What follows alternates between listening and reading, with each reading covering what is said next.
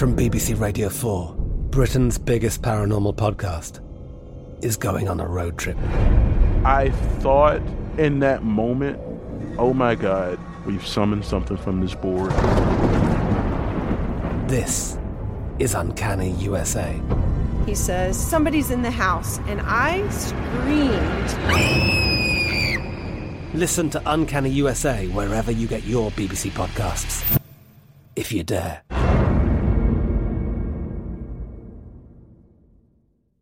The Kakadu plum is an Australian native superfood containing 100 times more vitamin C than oranges. So why have you never heard of it? PR. No one's drinking a Kakadu smoothie? I'm JB Smoove, and that was a full episode of my new podcast, Straightforward, inspired by guaranteed straightforward pricing from AT&T Fiber. Get what you want without the complicated. AT&T Fiber, live like a gigillionaire. Available wherever you get your podcasts. Limited availability in select areas. Visit AT&T.com/hypergig for details. This is your moment, your time to shine, your comeback. You're ready for the next step in your career, and you want an education employers respect. So you're not just going back to school, you're coming back with Purdue Global. Backed by Purdue University, one of the nation's most respected public universities, Purdue Global is built for people who bring their life experience into the online classroom. Purdue Global, Purdue's online university for working adults. Start your comeback today at purdueglobal.edu. The 2024 presidential campaign features two candidates who are very well known to Americans. And yet, there's complexity at every turn. Criminal trials for one of those candidates. Young voters who are angry. The Campaign Moment podcast from the Washington Post gives you what matters. I'm Aaron Blake, and I'm covering my 10th election cycle. My colleagues and I have insights that you won't find anywhere else. So follow The Campaign Moment right now, wherever you're listening. It's like the police knew who he was before they got here. From iHeart Podcasts. The medical school dean at USC was leading a secret double life. She's breathing right now? Yes, she's absolutely breathing. I'm a doctor, actually. A story about money, power, and corruption. When people fall in line, they fall in line. Looking back, I realized, everyone knew. I'm Paul Pringle, an investigative reporter for the LA Times.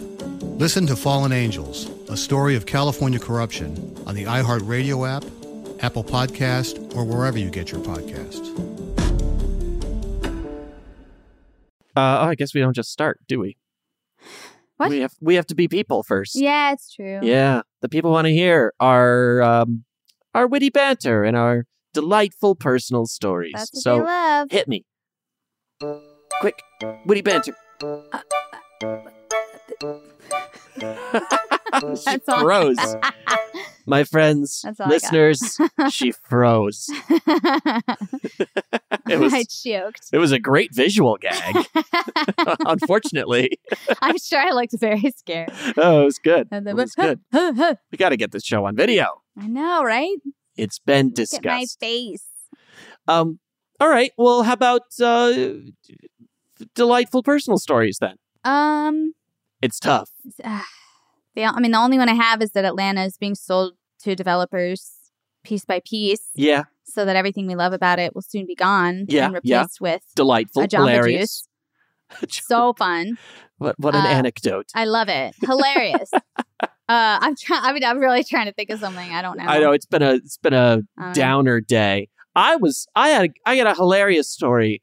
I was on the phone with customer service for my cell phone provider for 4 hours last night and 6 hours today.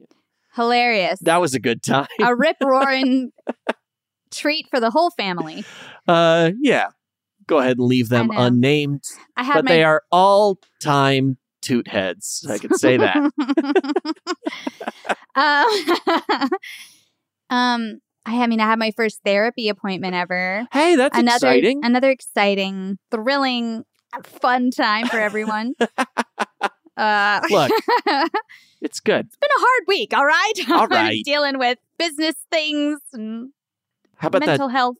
How about now that the walls are down, I can see that screaming goat you got me for Christmas. Hey, true. Go ahead, grab it.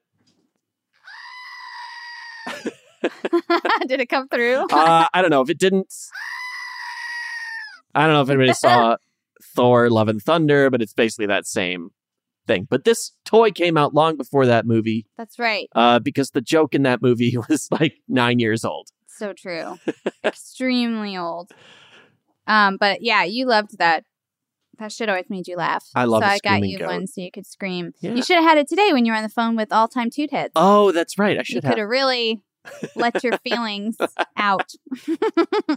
Could have. Oh, we had so much fun in our last episode. We were talking about those Yes. Reddit breakups. Oh my God. And we didn't even get to the Reddit marriage proposals or the Reddit sex stories, which will end up in an episode later I'm for sure we will one day. But we did mention to y'all that we were doing that episode because we were deep in research for this episode, which I should say these episodes. Yes. I fell in love with these folks. I love that. You know how it happens. It really to does. us sometimes. Yeah. The ridiculous romances are really with us and our subjects. Yeah, it's true. It's Sometimes. true. But I really fell in love with them, and I got so fascinated in the history because it's theater history. So, of course, special place in my soul. Right. But they're just so amazing and kind of forgotten today. So, and they deserve to be known about, I think. Definitely. So, yeah, we got real into it. Y'all might not know this about us because we hide it pretty well, but we are of the theater persuasion in our backgrounds. Hello, I'm a thespian. Acting. Acting. And so, so this story about vaudeville, the early days of theater, and some theater diversity, Right. even more exciting. Also something we here in Atlanta are fortunate to get a decent dose of, although the tide's been turning more in that direction, fortunately. Yeah, I think, in recent hopefully years. nationwide. Yeah, Yeah. hopefully. I would say these performers kind of set that tone. Yeah. Early on in the turn of I guess I have to say the turn of the 20th century Right. now. We turned a whole other century since then. But no, at the turn of the 20th century, no vaudeville act was as popular or sought after as the Black vaudeville troupe of Williams and Walker. Burt Williams, who is still recognized as one of the greatest Black comedians of all time, and George Walker, who is an equally talented performer and very savvy businessman, they put together their own vaudeville troupe in the 1890s. But when George married Aida Overton and she joined the troupe, the sky became the limit for these guys. Yes. With her choreography, their elaborate sets and costumes, and their determination to showcase Black people in a less stereotypical way, they took vaudeville by storm. And then Broadway, and then the world. So let's learn more about these incredible theater legends. All right, let's go. Hey there, friends, come listen well. Eli and Diana got some stories to tell. There's no matchmaking or romantic tips. It's just about ridiculous relationships. A lover might be any type of person at all, an abstract concept or a concrete wall. But if there's a story worth a second glance, we'll put it in our show, Ridiculous Romance. A production of iHeartRadio. So George Walker was born in Kansas in 1872 or 1873, and he started his performing career early. He toured around with medicine and minstrel shows as a child. Now, minstrel shows had been one of the most popular comedic entertainments since 1848 because Northern white people were really curious about what life was like in slavery. And who better to explain it to them than white men? Wow. Who really understood. Jeez. So, yeah, white guys would put on blackface. They would paint on very wide red lips, and they would wear white gloves. And they would imitate the songs and dances of Southern Black people. Imitate, I think, is a stretch, right? Imitate is a little... exaggerate. Yeah, just really do badly, I'm sure. Yeah. Do poorly. According to a New Yorker article by Claudia Roth-Pierpont called Behind the Mask, the minstrel show became, quote, the nation's first homegrown entertainment craze, which I never knew that minstrel shows were like our first American-made entertainment. Oh, But well, that just... I guess that we makes did. sense. I know. Sadly, it does. Yeah. But I guess we did import a lot of our entertainment from Europe until Yeah, that's true, too. we came yeah. up with our own Yeah. stuff. But I did not know that. America, love it. Has a tendency to say, I'm going to put my own stamp on this thing. And then that stamp is super racist. Well, it's what's what's extra crazy to me is that right here, the very first homegrown American entertainment thing had its roots in slavery. So it's very odd to me that, people who don't like critical race theory are like, we don't need to learn about slavery. And it's like, actually, it's like literally part of every American story. You can't leave it out because it left an indelible stamp on so much of American life. It's just... Anyway. So minstrel shows were first about kind of introducing, I guess, slavery life and Southern Black people's lifestyles to Northern white people. But they quickly devolved into mockeries, of course, in support of slavery, and then later, after the Civil War, in support of Jim Crow segregation laws. Okay. So that's when they kind of, I guess at first, at least for a little while, very short period of time, they were sincere, like, this is what they look like down there. Wow. This is what they're doing. We want to share their, way of life with you. Right. But then it quickly became like, look at these idiots kind of vibes. Which almost is like exposing what was already underneath it anyway, kind of in a way. It's like, oh yeah, sure, they were sincere about it. I'm sure they were very earnest and honest with it. Yeah, and I'm sure. No, and then it just became like, actually, we're really just being racist. Let's just go ahead and be upfront about it. Why lie? Uh-huh. Now, actually, Jim Crow segregation laws were named after a minstrel character. Because Black people were depicted as either the Jim Crow, which was a dim-witted, lazy country buffoon type, or the Jim Dandy, or as it was also called, the Zip Coon character. Oh, no. Which was a smooth-talking, urban, high-class type. Right. And obviously, the word coon is a slur. It was a slur in its own time. It is a slur today. Right. So not a word to, add to our vocabularies or anything like that. Usually we don't say that kind of stuff if it's not historically important relevant to the story. Yeah. In this case, it is. So we did preserve that name in this story. It's so interesting. I really thought that Jim Crow was a guy that public education failed to teach me about, but he was actually a character that public education failed to teach me about. Exactly. Okay. Either way, public education failed you. What? So you can still be mad. Once. That's it. That's the only time public education failed me. Exactly. Just the one time.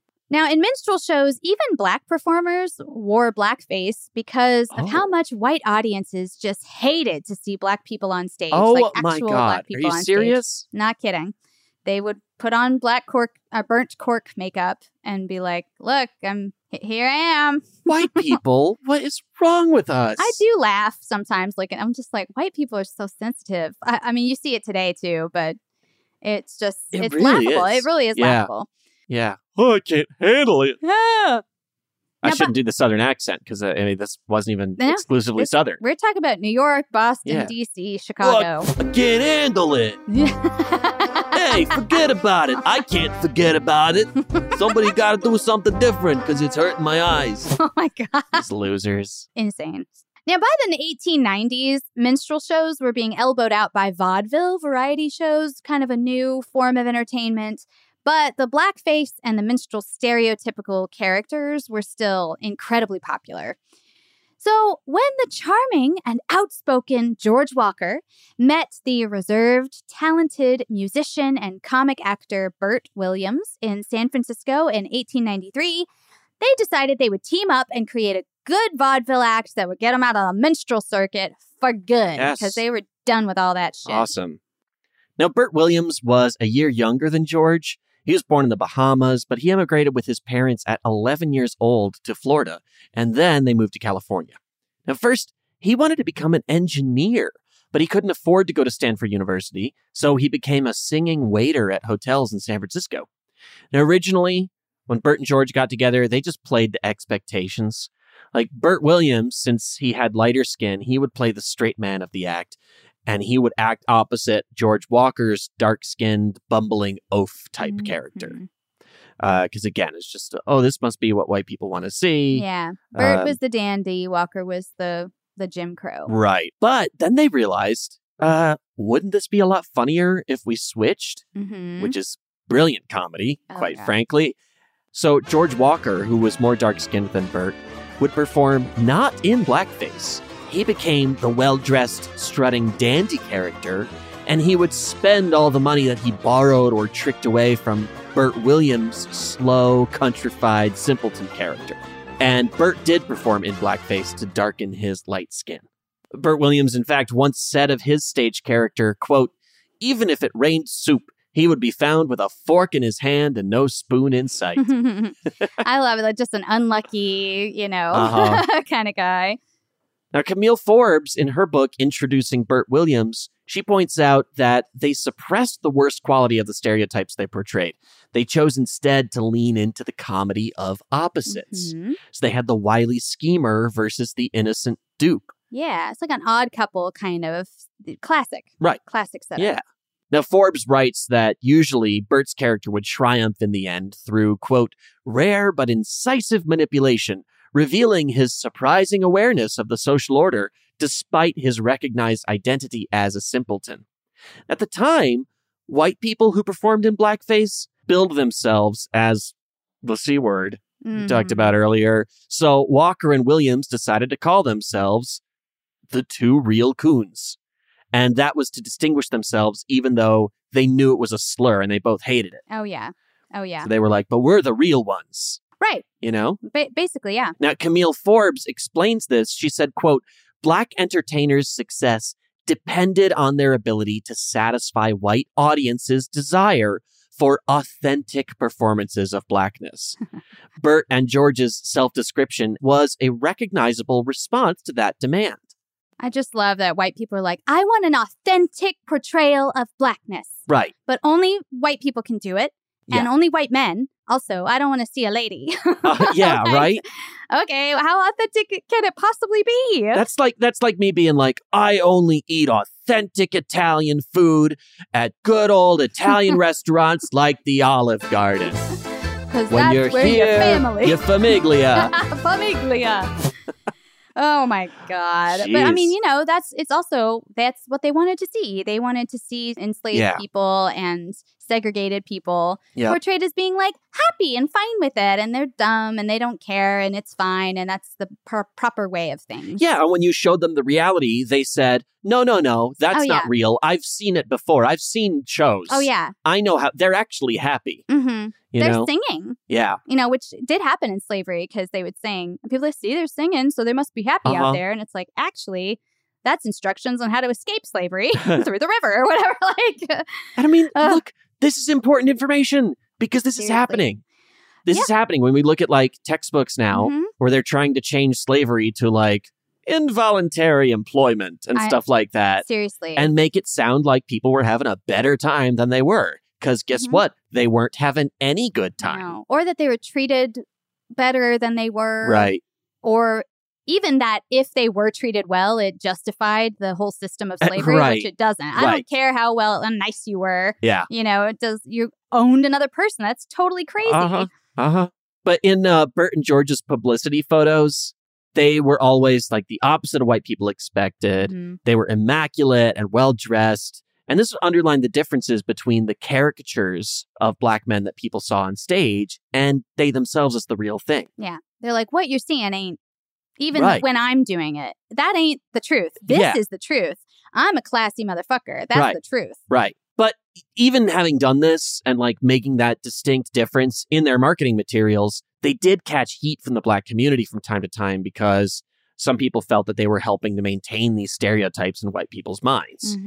But this also paved the way for more black theater professionals to change the game completely. Right. So it's kind of a, I don't know, it's a Machiavellian kind of thing. Ends and means and all that. But they made a choice and they thought this was the best thing we can do for ourselves and our community. And we'll see how it plays out. And it seems like it played out well.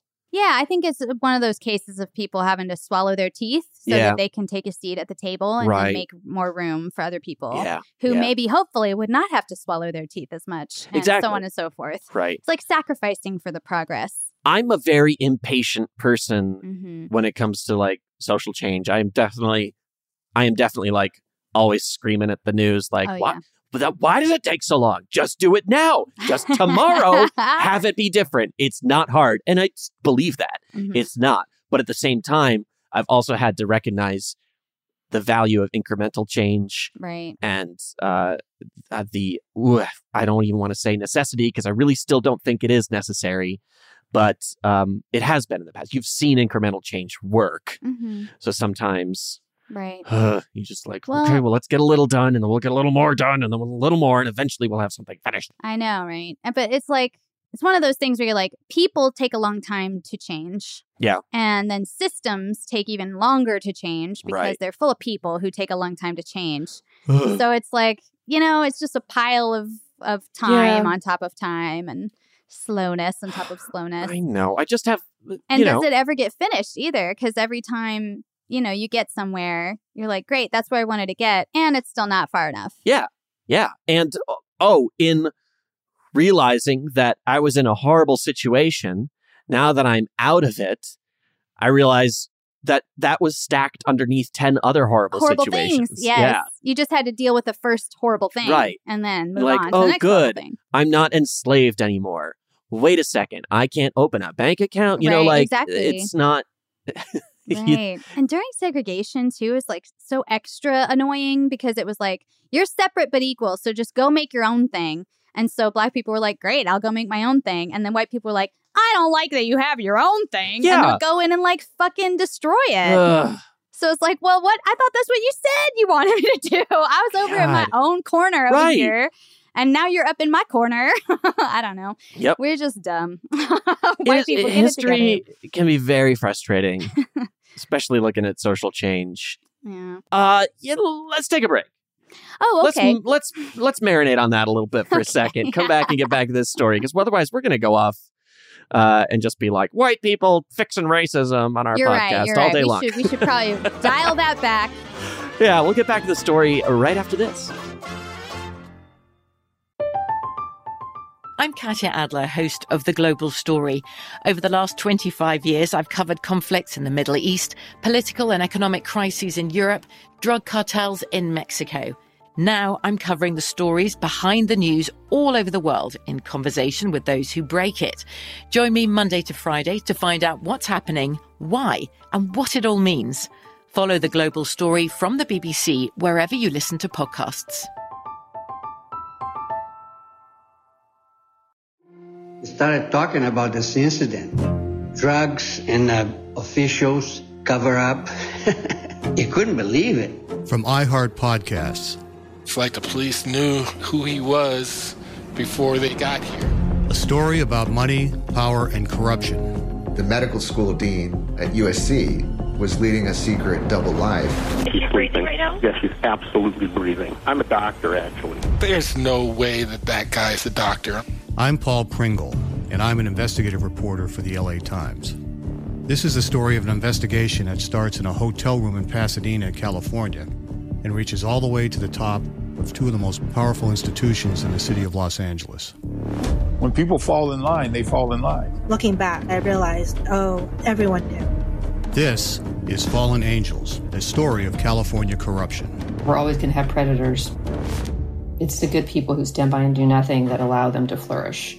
Listen to Fallen Angels, a story of California corruption on the iHeart Radio app, Apple Podcast, or wherever you get your podcasts.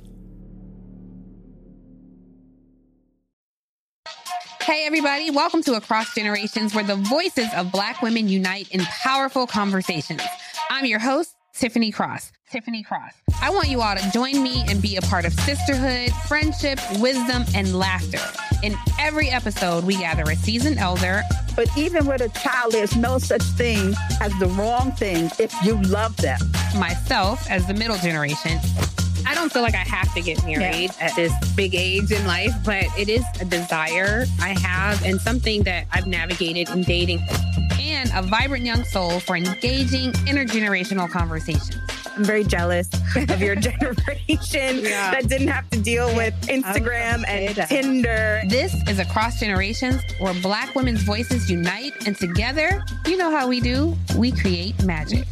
Listen to Across Generations podcast on the iHeart Radio app, Apple Podcasts, or wherever you get your podcasts. The 2024 presidential campaign features two candidates who are very well known to Americans, and yet there's complexity at every turn. Criminal trials for one of those candidates. Young voters who are angry. The Campaign Moment podcast from the Washington Post gives you what matters. I'm Aaron Blake, and I'm covering my 10th election cycle. My colleagues and I have insights that you won't find anywhere else. So follow The Campaign Moment right now, wherever you're listening. Hey, my name's Jay Shetty, and I'm the host of On Purpose. I just had a great conversation with Michael B. Jordan, and you can listen to it right now. Michael is known for his performances in both film and television. His breakout role was in Fruitvale Station, playing Oscar Grant, which earned him widespread praise and numerous award nominations. His portrayal of Killmonger in Marvel's Black Panther, one of my favorites, further solidified his status as one of Hollywood's leading actors, earning him widespread acclaim for his complex and compelling performance. In our conversation, Michael really opens up. You're going to love listening to it, and I can't wait for you to check it out. The closest to getting what you want is always the hardest. It's always the feeling when you're getting ready to, people give up right before they get what they've always wanted to get. People quit. Listen to On Purpose with Jay Shetty on the iHeartRadio app, Apple Podcast, or wherever you get your podcasts. Hey, welcome back to the show, everybody. Okay, so the Burt Williams and George Walker duo was first added to a struggling musical called The Gold Bug in 1896. But the show closed pretty much as soon as they were cast, maybe a week or two later. I wanted to see that. I don't know if you did. Oh, okay. Didn't do well. I guess it wasn't very good. So yeah, The Gold Bug was consigned to the Broadway trash bin. Uh-huh. But the Williams and Walker act got really good reviews, their particular section of the show. So they were able to get a gig at another theater for a 36-week run. Damn. That's a good run. That is a really good run. And they were also approached by a tobacco company to pose for advertisements. But the company wanted 2 women on the poster as well as the 2 gentlemen. Sure. So George was dating a dancer named Stella at the time. So she came along to the photo shoot and she brought her friend, a beautiful, independent, extremely talented performer named Aida Overton. Now, I did the research for this episode and I found several sources said she started her life as Ada Overton and then changed her name later to Aida. Okay. But they didn't seem to agree on that. So one said it was just a typo in the census and her name was always Aida, or it was just a mistake. Right. Another said she changed it to match the Haitian goddess of fertility and rainbows. Yeah.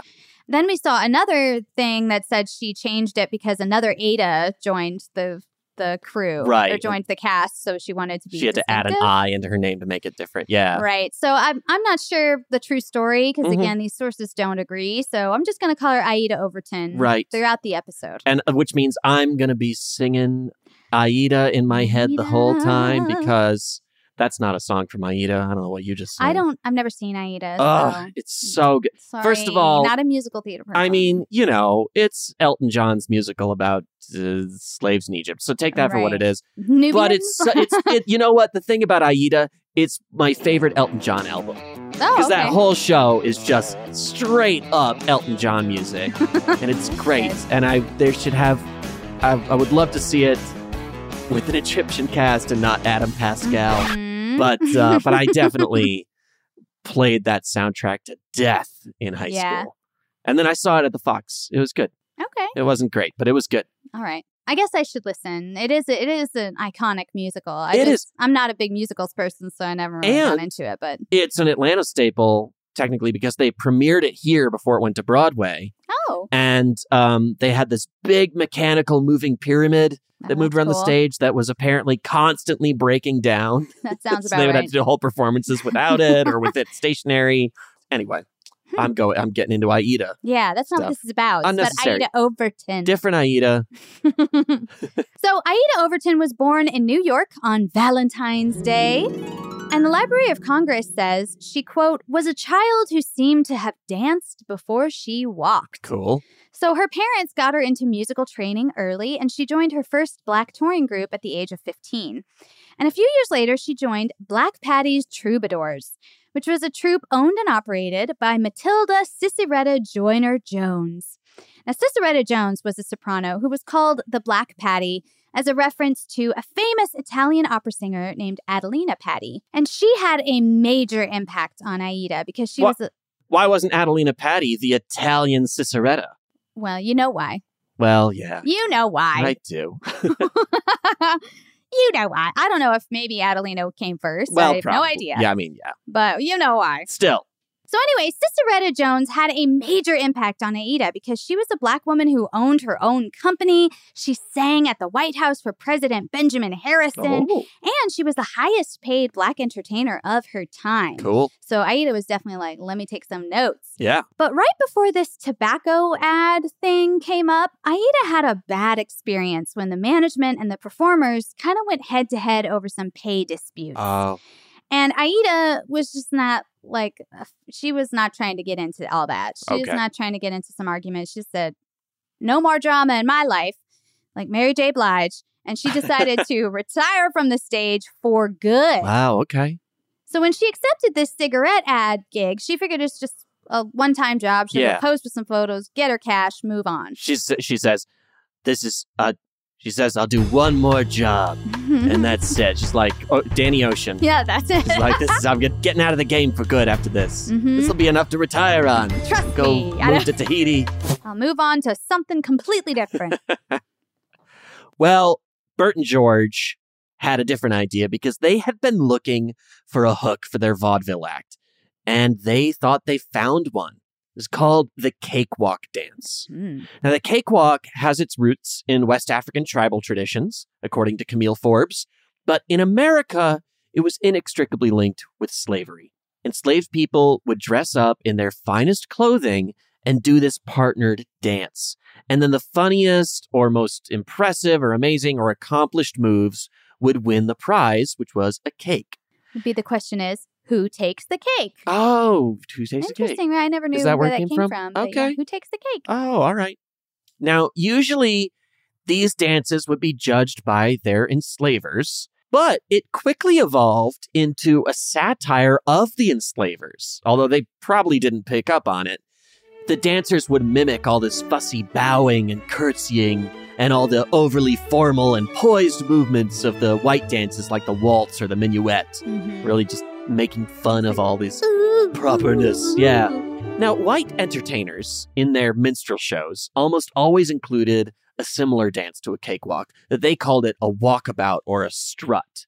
And they were usually a big feature in the show. So George and Bert knew that they should add one to their act too. And there's a real sublime irony here that Camille Forbes talks about in introducing Bert Williams. She said, quote, "The dance thereby became the performance of white entertainers in blackface who imitated a black dance created to lampoon whites.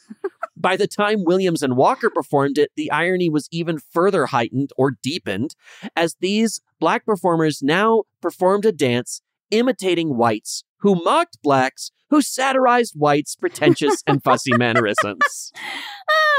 So it's like, you copy me? Fun of who? You copy me? No, I'm going to copy you. Now I'm going to copy the copy, and then you copy the copy the copy, and then, but your copy's better. I'm mocking what you stole from me. I stole from you. You stole back from me. And now I'm making fun of you for it. I'm making fun of you. It's pretty great. And it's just, that shit made me laugh so hard. It was like, let's make fun of black people. It turns out they're making fun of us the whole time, but we didn't know that. Because again, that's superiority. They just could never assume. Right. I think they just couldn't put it in their minds that enslaved people would have an opinion about them or be able to, I don't know, think of them in a satirical way or whatever. Like they just wouldn't be able to see that irony. Yeah. But it was the white people who didn't see it. You know? Yeah, right. Anyway, so George went to ask Aida Overton to join Williams and Walker, and she said no. I already told you. I'm done. She said, I That was my last job. That was it. We robbed the Bellagio, and now I'm out. I'm out for good. So George actually had to visit her several times with different proposals and really persist before she finally agreed to join. And it would be the best decision of George's life. Nice. We'll find out why right after this break.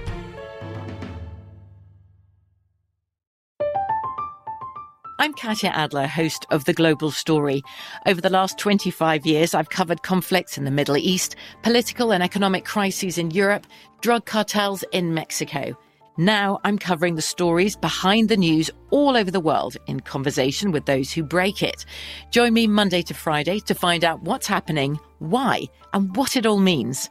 Follow The Global Story from the BBC wherever you listen to podcasts. We started talking about this incident. Drugs and officials cover up. You couldn't believe it. From iHeart Podcasts. It's like the police knew who he was before they got here. A story about money, power, and corruption. The medical school dean at USC was leading a secret double life. She's breathing right now? Yes, she's absolutely breathing. I'm a doctor, actually. There's no way that guy's a doctor. I'm Paul Pringle, and I'm an investigative reporter for the LA Times. This is the story of an investigation that starts in a hotel room in Pasadena, California, and reaches all the way to the top of two of the most powerful institutions in the city of Los Angeles. When people fall in line, they fall in line. Looking back, I realized, everyone knew. This is Fallen Angels, the story of California corruption. We're always going to have predators. It's the good people who stand by and do nothing that allow them to flourish. Listen to Fallen Angels, a story of California corruption on the iHeart Radio app, Apple Podcast, or wherever you get your podcasts. Hey, everybody. Welcome to Across Generations, where the voices of Black women unite in powerful conversations. I'm your host, Tiffany Cross. I want you all to join me and be a part of sisterhood, friendship, wisdom, and laughter. In every episode, we gather a seasoned elder. But even with a child, there's no such thing as the wrong thing if you love them. Myself, as the middle generation. I don't feel like I have to get married at this big age in life, but it is a desire I have and something that I've navigated in dating. And a vibrant young soul for engaging intergenerational conversations. I'm very jealous of your generation that didn't have to deal with Instagram and Tinder. This is Across Generations, where Black women's voices unite, and together, you know how we do, we create magic. Listen to Across Generations podcast on the iHeart Radio app, Apple Podcasts, or wherever you get your podcasts. The 2024 presidential campaign features two candidates who are very well known to Americans. And yet, there's complexity at every turn. Criminal trials for one of those candidates. Young voters who are angry.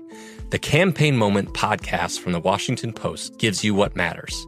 I'm Aaron Blake, and I'm covering my 10th election cycle. My colleagues and I have insights that you won't find anywhere else. So follow the Campaign Moment right now, wherever you're listening. Hey, my name's Jay Shetty, and I'm the host of On Purpose. I just had a great conversation with Michael B. Jordan, and you can listen to it right now. Michael is known for his performances in both film and television. His breakout role was in Fruitvale Station, playing Oscar Grant, which earned him widespread praise and numerous award nominations. His portrayal of Killmonger in Marvel's Black Panther, one of my favorites, further solidified his status as one of Hollywood's leading actors, earning him widespread acclaim for his complex and compelling performance.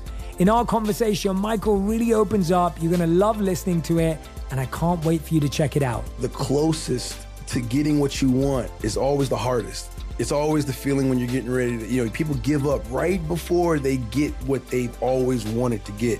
People quit. Listen to On Purpose with Jay Shetty on the iHeartRadio app, Apple Podcast, or wherever you get your podcasts. All right, welcome back to the show. All right, so the inclusion of two women in the Williams and Walker Act would set them apart all by itself. But Aida was something special. Ooh. I cannot stress this enough. She would quickly become their leading choreographer, and she had a star power that just held audiences spellbound. Oh, you can't fake that. Could not get enough of her. Yeah. You got it or you that. don't. Exactly. And I'm sure George thought, because he was a pretty savvy producer, and he was like, people want to look at you. Yeah. And that's just the truth. Yep. And if you have that, you can be even not very talented and still have a good career. But, right. But like, she was also incredibly talented. She's also beautiful. She's gorgeous. If I may say. Gorgeous person. We've been reading this whole story, and this is the first time I've Googled her, and she is Stunning. I don't know what the word is. Yeah. Yeah, she's very beautiful. I want to watch whatever she's doing. In one of her pictures, she looks a lot like, I want to say Zazie Beetz. Right. Yeah. I don't know how to pronounce her name. I know it's wrong, but she's amazing. I think it's Zazie, because she was saying it's not Zazie. I think it's just Bates. Bates. Bates. I heard her say it. Yeah. Oh my God. Well, she's awesome. I'm making it worse. She might do it. Or Journey Smollett, I know, can sing. Oh yeah. So maybe she would be a good choice. I don't know. Somebody make this movie, and you tell me who should play her. Seriously. Because I will watch it. Now, Camille Forbes writes, quote, Aida in particular made a difference that not only equaled great success for Williams and Walker, but also created a national craze for the cakewalk. Although Williams and Walker were not the cakewalk's innovators, by the time they were done popularizing it, their names would be forever linked with the dance. Now, the first time they performed the cakewalk as part of their vaudeville act, it was just Stella and Aida on stage with George and Bert. Okay. But within a month, they had added dozens of dancers to the bill. Awesome. They had incredible moves. Sometimes they would bend over backwards until their heads almost touched the floor. Oh, my God. Sometimes they would perform with buckets of water on their heads and dance ecstatically and energetically without spilling a single drop. Oh, my God. Like, it was just insane stunts. You know, people were like, I can't believe what I'm looking at. And through 1898, they toured their act throughout the nation with the cakewalk as their big showstopper. Mm-hmm. They received incredible acclaim, and they rose to the top of the vaudeville scene. Aida was even being invited by white society elites to teach them to cakewalk in private lessons, which helped maintain its popularity. Okay. She even wrote an article about it to tell people how to do it. So people were obsessed. Like, they were really interested. Amazing. In this. So by 1898, they were established and they were successful. And George and Bert decided that they were going to rent an elegant apartment on 53rd Street in New York City. And this was in the middle of what was called Black Bohemia. And they wanted to make this the central gathering place for any Black man who wanted to make a career in theater. And George Walker wrote that, quote, by having these men around, we had the opportunity to study the musical and theatrical ability of the most talented members of our race. He's like, you know what? I need the most talented Black people there is. How about I just throw open my doors and welcome them to me, and they'll come to me. I mean, having a good central hangout spot is beneficial for any artistic community, where people just show up and exchange ideas. Mm-hmm. I mean, I'm thinking about the Factory. Yeah. I'm thinking about a ton of different Broadway locations, just the East Village in general, True. And you meet people to collaborate with, and y'all come up with things and you work on stuff, and just having the fellowship, period. Even if you do no work together, it's just nice to hang out with people. Like a fringe festival, like that might be a good place for artists to convene. Mm-hmm. If only someone I knew organized and operated one of those. I would marry her in a second. Aww. Although I want to ask, they specifically say men here. They were not inviting to women performers? I didn't see that they did particularly. Yeah. Things were just so gendered at this time that I think if you had an organization, it was a fraternal organization. It was a men's group. It was business was for men. So I think so. Different. It's not that different, but like the image of theater. Yeah. And you're thinking of like all these, we're men and we hang around and we smoke cigars and we talk about what Broadway performance we're going to do next week. Right. Yeah. But, that's so opposite of the image I grew up with about what theater is. Mm-hmm. But then you get into theater and you're like, it's still male dominated. Very much a lot of so. performing and arts. white dominated. Yeah. Very true. Definitely. All right, so at this time, Black acts were only given a single slot on a vaudeville bill. Now, this was meant to limit Black entertainers' influence and also to limit the number of Black people in the audience as well. Yeah. Stated goal, by the way. Like this, this is the point. It wasn't just like, we figured out the real reasons for doing it. No, they were open about that. Yeah, it was a feature, not a bug. Wow. Now, George and Bert knew that to build a real career, they would need to put up their own really big show. And thanks to this meeting place that they'd created, they were in the best company possible to form their own production team, which they called the Williams and Walker Company. And they started producing full-length musicals. Ow! Some of their frequent collaborators were composer Will Marion Cook, or playwright Jesse A. Shipp, and the poet and lyricist Paul Laurence Dunbar. And Aida was their leading choreographer. Yeah. Paul Laurence Dunbar, I have a little bit of a connection with. Oh, yeah? Because in my high school, we actually performed his poem, We Wear the Mask. No kidding. We studied it, and we put it up as part of one of our shows that we did. Oh, that's cool. But yeah, it was cool to learn a little bit more about him. He's not much in this episode because we had too much to go over, but he's an interesting guy. Look him up. All right. Now, George was the business savvy spokesman type in this group, and both he and Bert insisted that they were only going to produce quality theater, elaborate sets, big fancy props, costumes, and lighting on par with the white theaters. That's right. They wanted to elevate the professionalism of Black theater and encourage Black people to pursue theatrical careers. Yeah. They also paid good salaries to their artists and their stagehands. That's right. Now, look at that.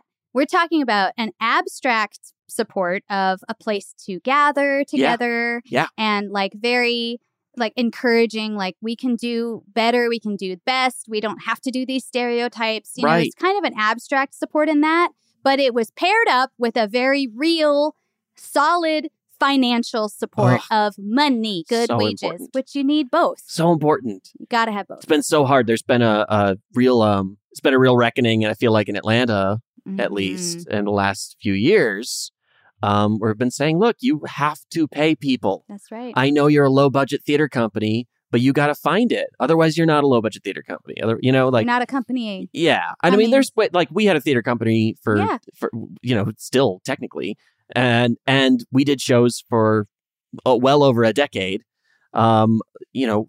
mostly not paying ourselves at all. It was just we take our $10 ticket sales, we put them back into the account, and we use that to paint the sets next time. Yeah. And we all knew that going into it, and there wasn't one person in charge getting paid while no one else did or anything like that. Right. But that's okay. I know a lot of artists are look, there's still projects you do for the love. Sure. Things. Or to get yourself established or meet the right folks or whatever. Right. There's plenty of reasons to work for free. It's just that people will do it to exploit you. Exactly. And they're and that's what needs to stop. Your talent is the reason I'm making money. Right. So it was people kind of going, well, then my talent is worth money. Right. Exactly.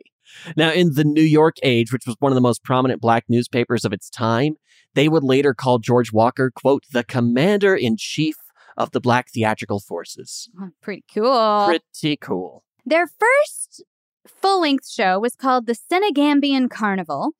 It's described in the book Spreadin' Rhythm Around, Black Popular Songwriters from 1890 to 1930, as being about George's dandy character trying to con Bert's character out of some gold that Bert's character had found in Alaska. Okay. But that plot, quote, served mainly as a clothesline to hang song and dance numbers on. Sure. So they hadn't quite got to a story, a full story. It was more of a through line. Yeah. Through line. An excuse for us to spectacle you. Exactly. Yeah. And it toured successfully for a few months in Boston, D.C., and Cincinnati.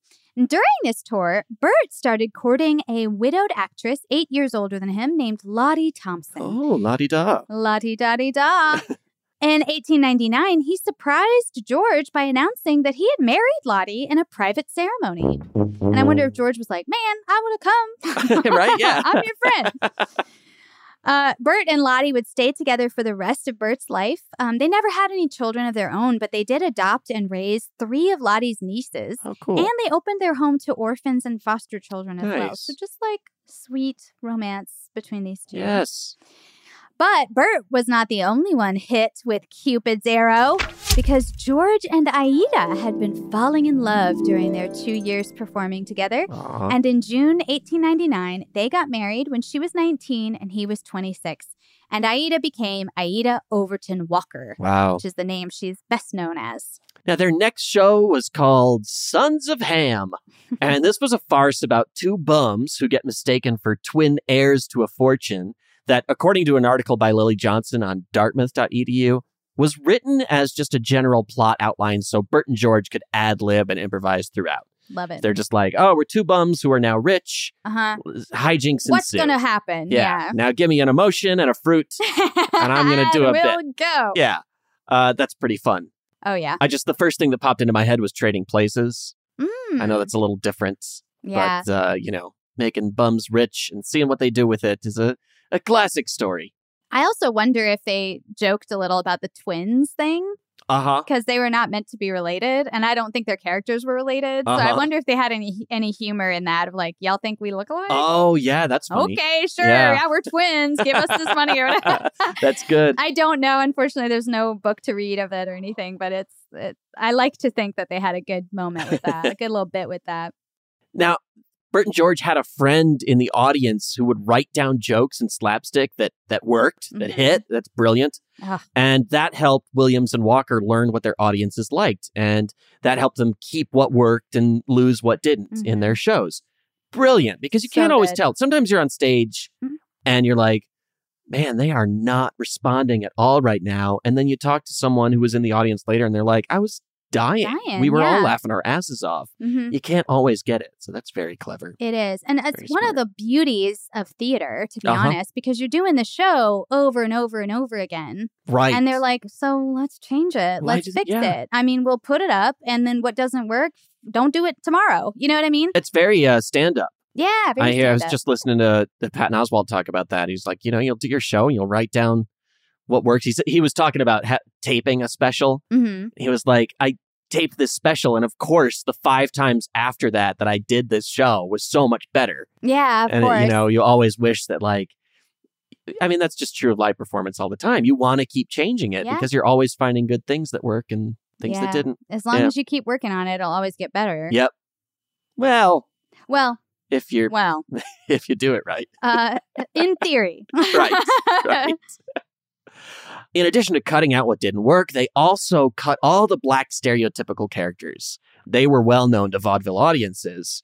We already know that Bert and George hated those kind of characters from the start, and they worked to subvert the stereotypes of black men on stage. And also, Aida totally refused to play stereotypes. She said she would only portray black women as dignified and well-rounded. Good for her. She's like, I know what I'm worth. Yeah. And it's more than this. And it was so much about the culture. Exactly. Unfortunately, if you're from a marginalized population, everything you do is not just you. You're representing everybody else, which is an extra weight that shouldn't be there. Right. But it's just the fact of the matter. And Steve really felt, and all 3 of them really felt like we're right in front of a bunch of white people all the time. We can use this to help every black person in the nation. Yeah. And so they really felt like they could make some changes. I'll borrow a story I just heard Kerry Washington give on our friends Jason and Sean and Will's podcast, Smartless, friends of the show. She was on that, and she said that when she got Scandal, when she was cast on Scandal, she was the first black woman in a leading role on an hour-long drama. She was like, I know that if I don't do this right, it'll be another 40 years before this happens again. Wow. And I was like, damn, that is so much extra weight to have to carry. Yeah. That's outrageous. Can you imagine? I can't. I'm like blown away that it took that long for there to be a leading actress in an hour-long drama. Right. That it was just Scandal, which was pretty recent. Right. That's wild. But it's true. It's just like a female director. You're like, well, if this movie is amazing, people will say it's because of some guy. And if it's bad, they'll say it's because of me. Wow. And no one will give a movie to a woman ever again. We tried that once. It didn't work. Exactly. I'm like, how many bad movies have men made and they get a million other chances? Well, we've all made bad movies now and then. Now and then. You know what you need next time, probably? More money. That'll help. That'll fix it. So, all that being said, they decided they were going to move away from their minstrel roots into fuller, more human comedy styles. Yeah. They're really realizing their dreams. Yeah. They're getting there. Now, Aida got a ton of fame during this show with her rendition of a song called Hannah from Savannah. And she brought this song up to an instant hit, and she got national attention for her voice and her graceful dance mastery. Plus, Bert's rendition of a song, Good Morning Carrie, made that one of the biggest hits of 1901. And that was covered by several artists. So multiple nationwide hit songs came out of this show. Yeah. Still, the world had its way of reminding them that they were second-class citizens in America. The New Yorker says that back when they were on the minstrel circuit, both Bert and George barely escaped a Colorado mining camp where they were performing when they were accused of being more well-dressed than a black man had the right to be, and they were stripped of their clothing by this mob. Sounds like jealousy, because they're in a mining camp, so I'm assuming the miners maybe didn't have nice clothes, and Maybe they so. were like, why do you have something nice and I don't? Yeah, That's what it sounds like to me. right. And racism. And racism. Right. Which got some jealousy in it, I think. Oh, definitely. In August of 1900, all these hysterical rumors started spreading around New York that a white detective had been shot by a black man. This caused a riot, and George did not know about this, and he got caught up in it and was yanked off of a streetcar and beaten by a white mob. So still, like, no matter their fame levels or anything like that, they're still being, like we said, reminded constantly, don't forget where a lot of people in this country want you to be. Right. And it's like on stage, you're a god, but off Right. stage, you're just another black guy to Yeah. me, and I don't care. Yeah. It's like, ugh. Sons of Ham ran for about 16 performances. They did 8 in 1900 and 8 in 1901. But meanwhile, the team of Williams and Walker were hard at work on their next show, In Dahomey, where their characters are con men who travel to the African country of Dahomey to colonize it along with a group of poor black people. And this was the first full-length show to open at an indoor venue on Broadway. Entirely written, produced, and performed by black people. What? And there's a great story where George Walker said that he was playing to an East Side audience and he was like singing a song and he said, one day I'll sing this on Broadway. And they all laughed. And like a month later, they were on Broadway. Oh, amazing. So I love that. Just Yes. like, amazing. He manifested it. Uh-huh. That's so cool. Even cooler than that, it was a major hit. Ann Charters, in her book Nobody, the story of Bert Williams, wrote that critics noted that, quote, all Bert Williams had to do was look at the audience and it went into spasms promptly. Which makes me think of how SNL apparently now these days will write a sketch and they'll just go, Keenan, cut to Keenan. Keenan reacts. Like Keenan 'Cause Thompson, whatever. So good He's at that. great. I mean, all he has to do is make a little face One and face you from die. that man, and I'm on the floor. So good. He's got Bert Williams energy. But to be fair, I've been a lifelong Keenan fan because my favorite show as a kid was All That.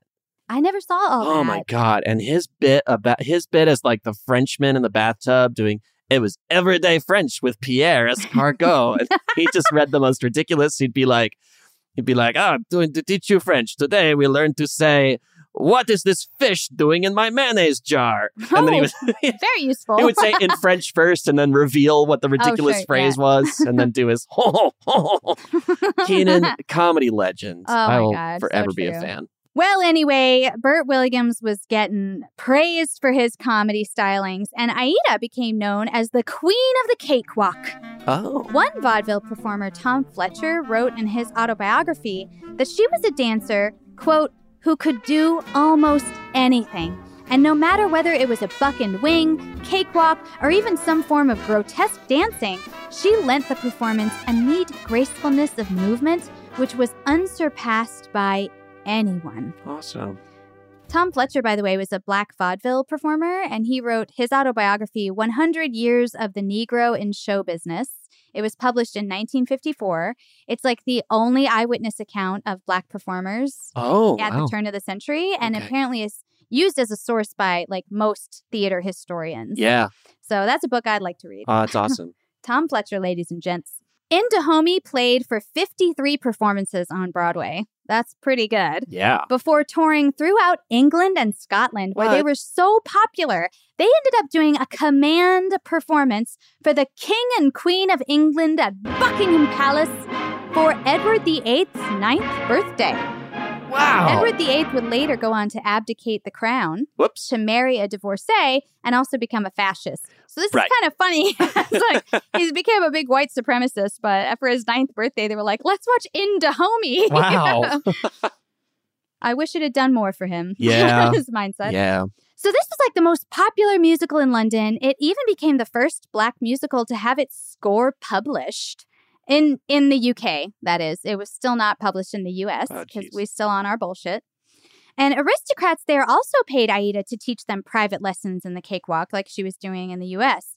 Library of Congress writes, quote, in the cakewalk, Williams and Walker had found a quintessential Black modernist expression, a high art worthy of being performed before royalty, for the white elite, and on the concert stage. Aida Overton Walker provided the dance with new gloss, converting it from its past in lower-class Black dance halls that referenced the old slave culture to being an icon of the modern concert hall. Wow. And after a year, they returned to America and went on a 40-week tour across the United States. And with this massive hit, worldwide hit, everyone involved became household names. So cool. That includes George Walker, Bert Williams, Aida Overton Walker, Will Marion Cook, Jesse Shipp, and Paul Laurence Dunbar. Like, everyone involved were famous. Oh, it's so great. So awesome. It's just so cool to see how they did that incremental change, right? Yeah. They started off in minstrel shows. They were like, we'll do your stupid thing. Now we'll do our vaudeville show where we still do your stupid thing, but a little less stupidly. Right. And then now we're doing our own musicals, and we're just not going to do your stupid thing at all. Yeah. We're just going to show Black people and Black culture, and you're going to enjoy it. Yeah. And they fucking did, because it was so good. Ah, it's so cool.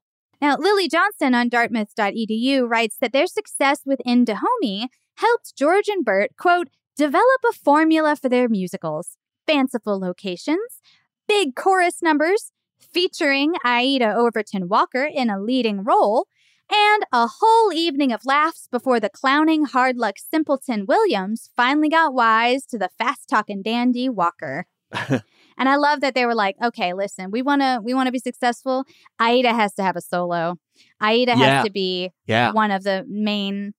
She is the main attraction. Yeah. So we've got to put her all over this bitch. Of course. And I love that. You don't put Michael Jordan in a movie and he doesn't play basketball. You know? True. You don't put Ryan Gosling in something and he doesn't take his shirt off. Does he not? Did he take his shirt off in Gray Man? I feel like he always gets his shirt off at some point. Yeah, he got shot and they bandaged him up. Oh, I guess so. You know, they always do that. It's true. It's for us. Yeah, it's for you. It's for all of us. I guess no, it's for everybody. all of us. Yeah.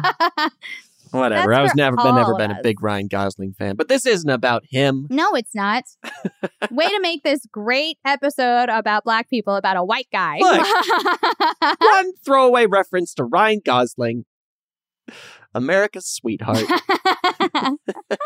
No, I love, in my mind, Aida teaching the cakewalk dance to all these rich white aristocrats is just like, what am I picturing? I'm seeing like somebody teaching a bunch of rich white people the Superman or something. Oh my God. You know, at a wedding. Boy And it's just like so embarrassing. And she has to be like, no, you're doing a great job. And they look ridiculous. Yes. I don't know if it was that, but that's what it is in my mind. I thought about like TikTok dances. Yeah. Because, there's so many TikTok dances that come from Black creators and they have Right. this amazing, sharp, really dope choreography. Uh-huh. And then you'll see, I think people were making fun of like Addison Rae on Jimmy Fallon because she came on to teach him some of these TikTok dances. And she was like, marks it. like not good. Yeah, she barely does it. It was barely as good. If you see them side by side, you're like, what is the comparison? Uh-huh.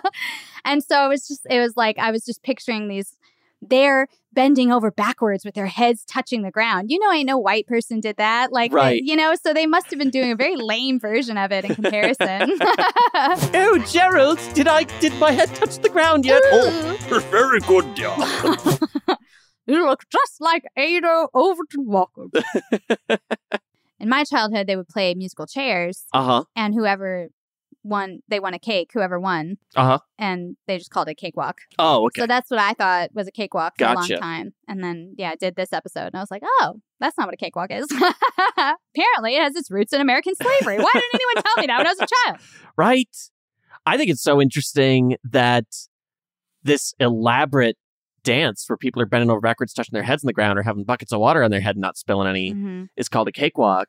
And now a cakewalk means something easy. Easy, yes. Right? I guess that's deliberately ironic. Maybe so. Maybe the etymology there. Well, and I will say they talked a lot about how, like, Bert and George had some incredible moves, too, where I mean, they were like, most of these reviews are from white people. So Right. they're like, he'll just pop his elbow out and his legs will go in opposite directions. And I just don't even know how he's doing this, you know, and how your body move like that? And they Right. just couldn't believe it. But they made it look so easy. Yeah. They're like, it just looks so simple. And, Yeah. you know, I don't know how you're doing it, but you're making it look really easy. So I wonder if, there's an added irony of like, it's a cakewalk, but it's actually kind of hard. There's But you have gotta to make be- it look easy. Right. There's got to be something there about sort of being detached from white culture. Like so much of white performance at the time Mm-hmm. is based in its own history. Like I have to be building on this of the past, or I have to even be reforming what we've already done, Mm-hmm. or improving what we've already, there's rules and things I have to follow. Yeah. And these guys come in and they're like, I don't need to do it. I'm going to try something different, entirely different, Mhm. new styles that break convention, because I'm not living in the same conventions as you. Mm-hmm. And that's why their shows are able to be so impressive, especially to white people who are like, well, I've never even considered something different than what I'm used to before. Right. And it blows their minds. Yeah. And then they have, they have so much incentive to put themselves fully into this work and really create something impressive Mhm. that's going to stand out and earn them, the recognition and the money that they deserve for it. So it just, I feel like you can see the inherent drive that makes these shows so incredible. Yeah. I mean, they're putting 10 times the amount of effort and heart Right. and passion. Right. Because, I mean, partly because they have to. Yeah. And partly because if they don't do it, who's going to do it? You know, like no one else is trying to put a bunch of black shows up on Broadway but Right. me. So let me do this. Right. And do it to the best of my ability, Mhm. which is pretty damn good. Yeah. So you're going to be blown away by me. Uh-huh. I just think they're just so cool. I I love them. And I love seeing how their little steps, they really, I don't know if they really had like a master plan or anything, but you can see their little steps and how they kept continuing. Like every show, they would push a little bit more and a little bit more Right. against what everyone wanted to see or what they thought they wanted to see, because they always loved what they were given. Yeah. So even if it was like, even if it was a show making fun of white people liked it. They're just like, I love it. Whatever you want to show me, I'm into it, I guess that's a question I have too. Was their audience perpetually predominantly white? It depended on the venue because Okay. the venues were all segregated, of Yeah, course. okay. So early on, they performed only for black audiences. Uh-huh. And then when they would be like Williams and Walker would be like the only black act on a vaudeville bill. Right. And that would be for white audiences. Mhm. In England and Scotland, there was a lot of white people. It just kind of Right. depended Right. on the theaters. But they did play for white audiences, which is pretty impressive. Yeah. Well, and I wonder how different those shows were too. I'm going to be like, all right, we don't have to worry about the white people in the audience for this show, Yeah. so we can have a little more fun or something. Maybe. know? I do wonder. That would make sense, right? If you were in a room that felt really safe. Yeah. I'm sure you pushed the boundaries more, made different jokes. But yeah, I guess that brings us to the end of part 1 It does, yeah. of our episode. Because Yeah. at this point, we got Williams and Walker. They're Top they of can their only game. go up. They Right. can only go up from here. Right. They're already like blowing people's minds, and they have more to give. Yes. Even more to give. So we will tackle the rest of their career highs and lows, Mm. tragic lows, Mhm.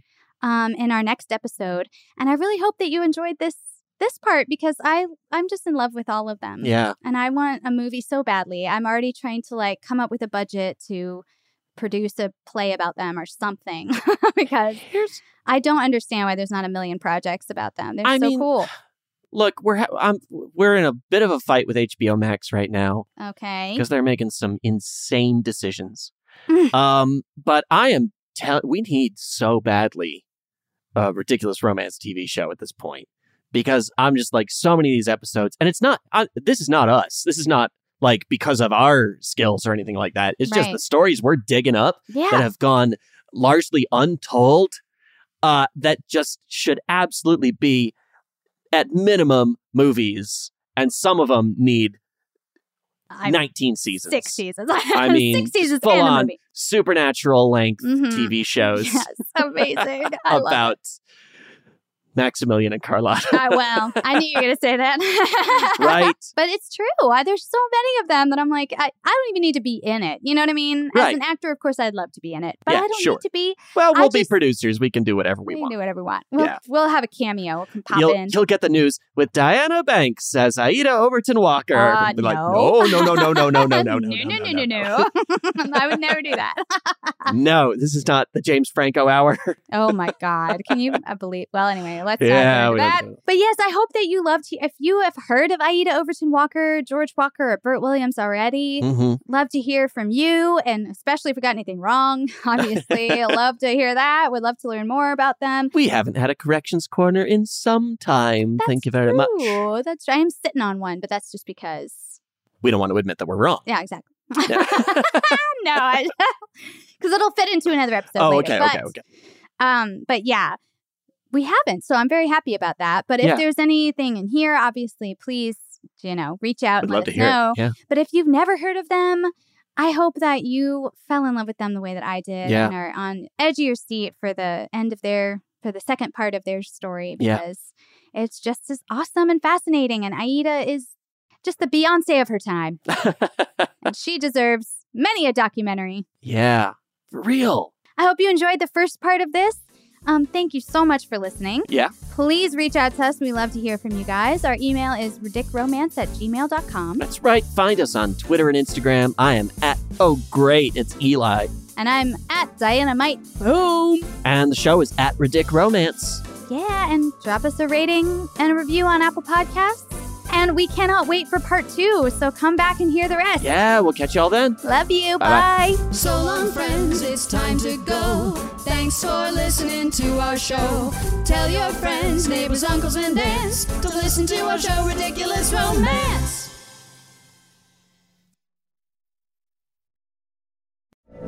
From BBC Radio 4, Britain's biggest paranormal podcast is going on a road trip.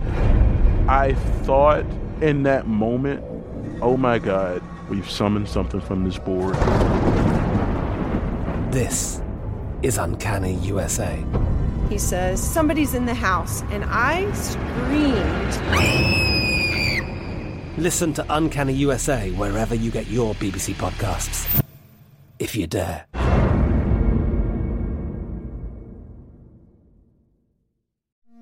It's like the police knew who he was before they got here. From iHeart Podcasts. The medical school dean at USC was leading a secret double life. She's breathing right now? Yes, she's absolutely breathing. I'm a doctor, actually. A story about money, power, and corruption. When people fall in line, they fall in line. Looking back, I realized, everyone knew. I'm Paul Pringle, an investigative reporter for the LA Times. Listen to Fallen Angels, a story of California corruption on the iHeart Radio app, Apple Podcast, or wherever you get your podcasts. Discover a new educational and interactive podcast, Stories for Kids by Lingo Kids. Our episodes are packed with fun activities. Right, Elliot? Oh, yes! We went shape hunting around the block, and we found spheres and cubes on the street. That was great fun. Join Stories for Kids, the Lingo Kids podcast, inspiring you to learn while having fun. Listen to Stories for Kids on the iHeartRadio app, Apple Podcasts, or wherever you get your podcasts. The Therapy for Black Girls podcast is your space to explore mental health, personal development, and all of the small decisions we can make to become the best possible versions of ourselves. I'm your host, Dr. Joy Harden Bradford, a licensed psychologist in Atlanta, Georgia, and I can't wait for you to join the conversation every Wednesday. Listen to the Therapy for Black Girls podcast on the iHeartRadio app, Apple Podcasts, or wherever you get your podcasts. Take good care, and we'll see you there.